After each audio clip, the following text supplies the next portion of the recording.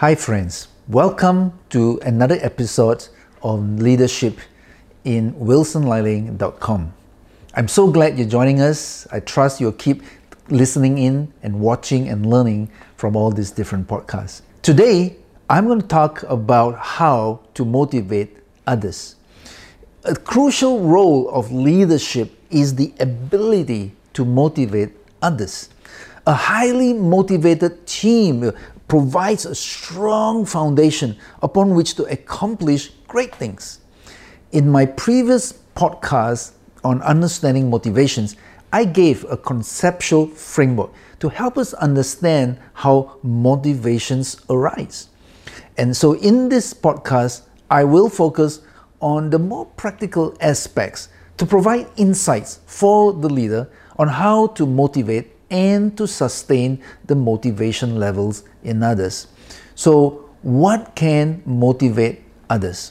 Well, firstly, we need to learn about caring for others. The Bible says in John chapter 13, verse 1, it was just before the Passover feast, and Jesus knew that the time had come for him to leave this world and to go to the Father. Having loved his own who were in the world, he now showed them the full extent of his love. So there's something powerful about the way Jesus loved his disciples. He cared for them. And in the same way, we must genuinely care about our people. We should watch over our people and care for them as good shepherds like Jesus himself. So they must know we care, no matter how busy we are. As part of this, it's so helpful and important for us to create a loving and a supportive community, whether this be in the team itself or perhaps in the church or organizational culture. That in itself is biblical. And besides that, it also meets a very important need that we define as love and belonging according to the Maslow hierarchy of needs in my previous podcast.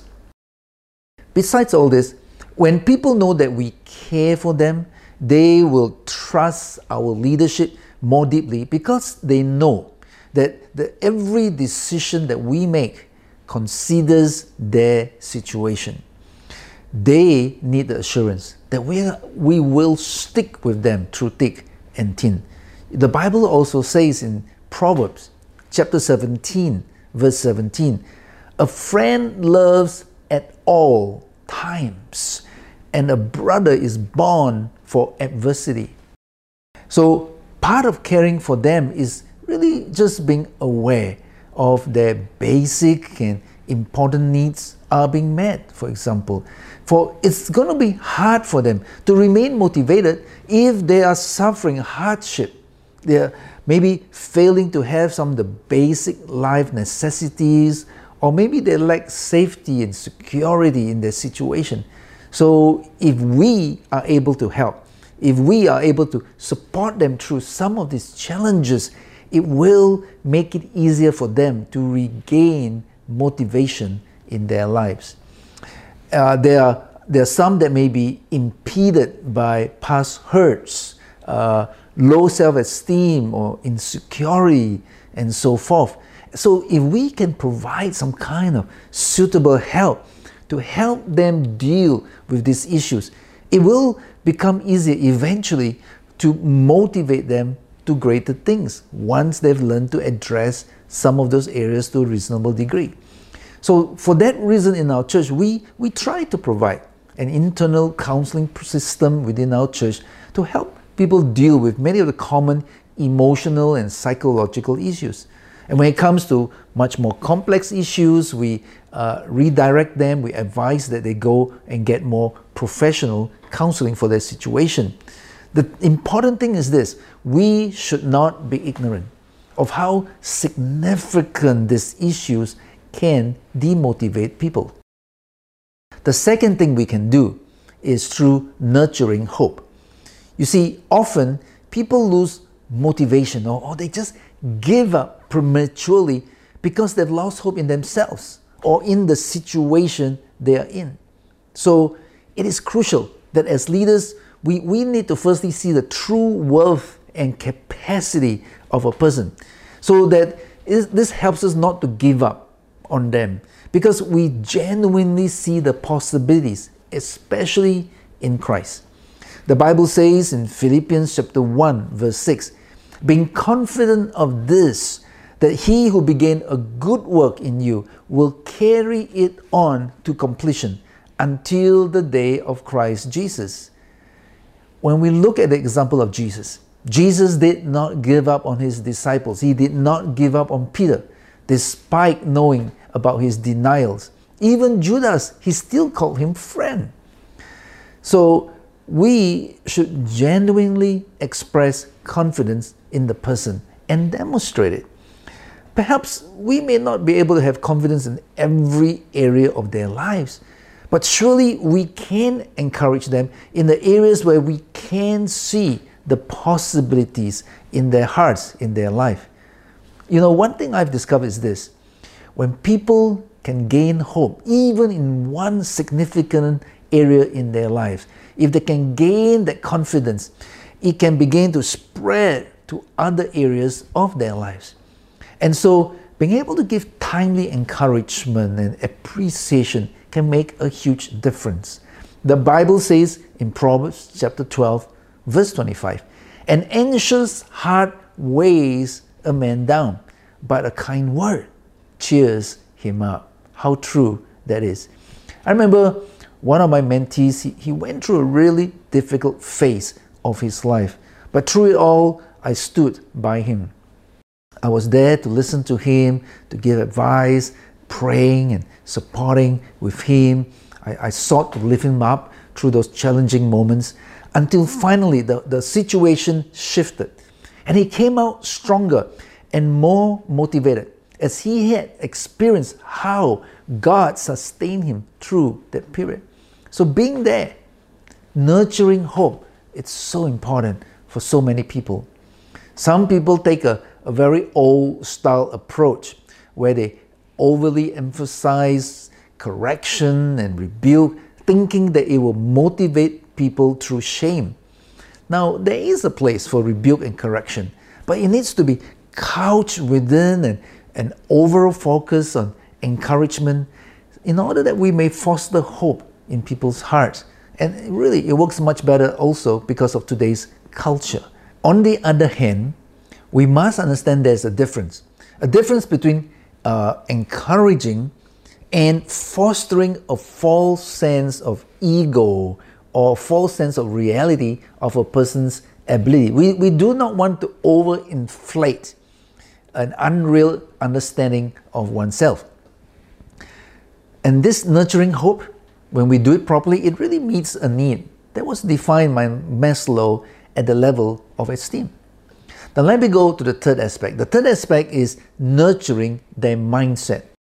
In our previous podcast on understanding motivation, I shared about the importance of our mindset that's composed of our values, our perspectives, and convictions. And I did elaborate on various aspects of each element and how that can be cultivated in order that we may be motivated in a better way by a more biblical and a godly mindset. Now, on the practical front, how can we nurture this? Well, firstly, can I suggest this?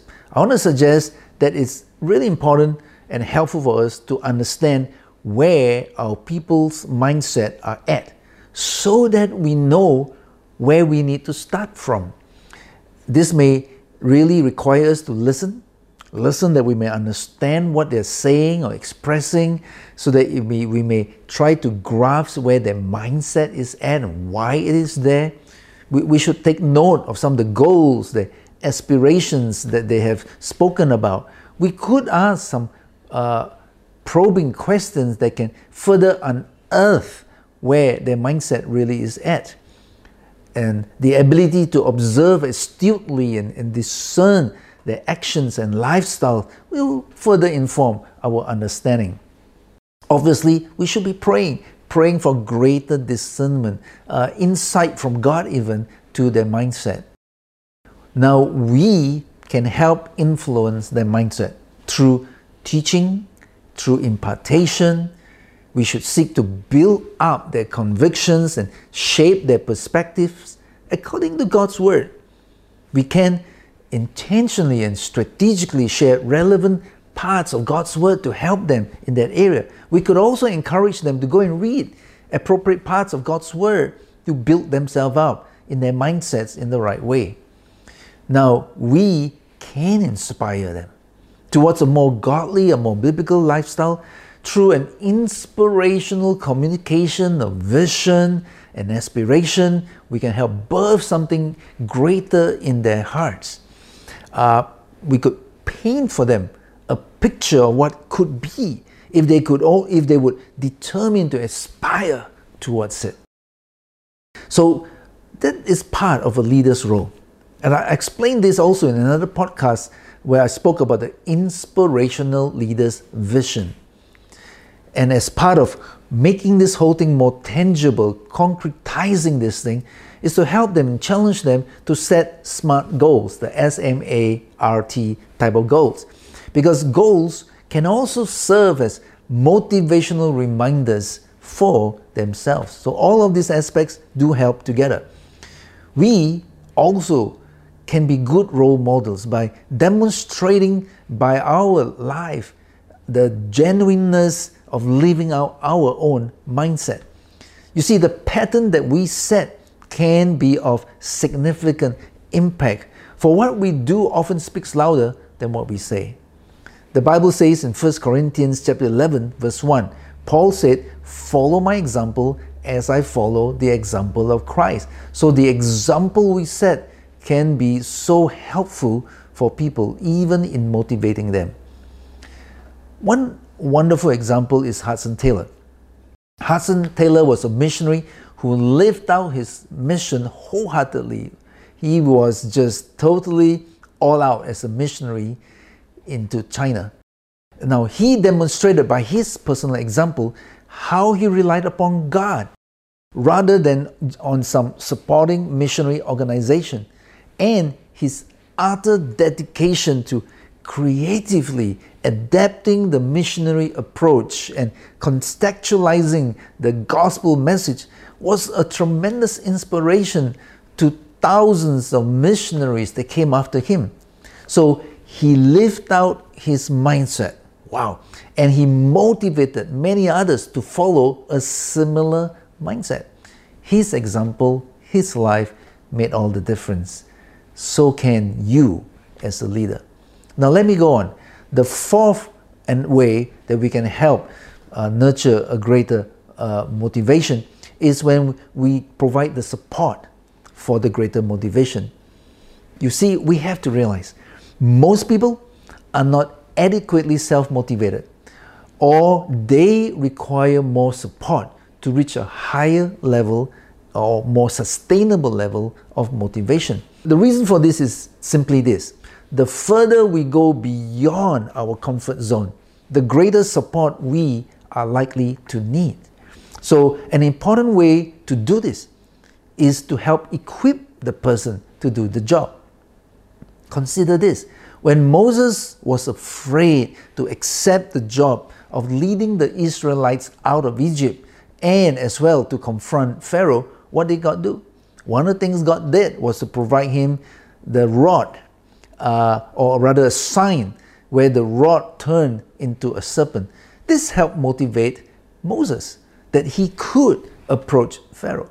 You see, people feel more motivated to do a job if they feel more adequate to carry it out in the first place. They need to be equipped. Now, this doesn't always mean that we have to train them in all the theory and practice before we send them out. Often it is better to just give them some basic and reasonable training, then toss them out so that they may have a go. When they are stretched in the task, then they will begin to realize they need more training, and that will motivate them to learn and to grow. So in our church, we motivate many of our young people to participate in short-term missions. During these trips, they are encouraged to rely upon God and reach out in ways they've never done before. And this challenges, it stretches them in many ways. Yet it also opens up their eyes to what God can do if they will step out in faith. And as a result of this, many become more motivated to learn and to grow in their service unto God. So another thing that can help in all this is accountability. You see, many people require accountability because it's challenging to maintain a high, consistent level of motivation. Think about this. This is why most high-performing athletes, they always require a coach. The coach will inspire, the coach will guide, and hold the athlete accountable. And in the same way, many require someone to hold them accountable, to inspect their progress even. And that can help motivate them when it's done in the appropriate manner. You see, people do not always do what we expect, but usually what we inspect. Inspection can help motivate people. The Bible says in Proverbs chapter 27, verse 23 to 24, "Do you know the condition of your flocks? Give careful attention to your herds." The Bible told the shepherds you need to inspect. Inspection can help.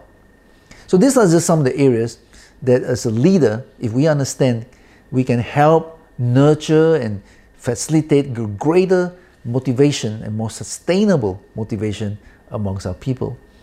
Now, let me briefly just look into some of the areas that can demotivate us.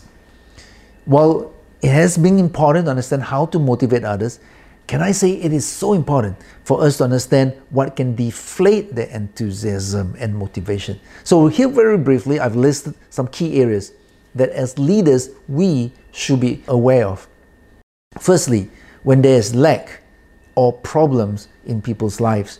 Again, if you understand the Maslow hierarchy of needs, it has identified that lack or deficiency in the areas of physiological safety, love and belonging, as well as esteem. It can shift their motivational focus to those areas when needs arise. So when there are problems, there are crises in any of these areas or that lack, it can demotivate them from the higher aspirations. The second thing we need to understand is about exhaustion. You see, exhaustion can occur when a person is stretched beyond their capacity or endurance for too long. It is common for even motivated individuals that they just take on too many projects and they begin to unwisely run themselves down physically until they reach exhaustion. The prophet Elijah, for example, he experienced this after his height of combating against the prophets of Baal, leading to his depression. Mental and emotional exhaustion can occur when there's an increased stress, anxieties, uncertainties, conflicts, and so on. Even spiritual exhaustion can occur due to inadequate refreshing and drawing strength from the Lord. The third area we can be aware of is simply the lack of success or experiencing failure.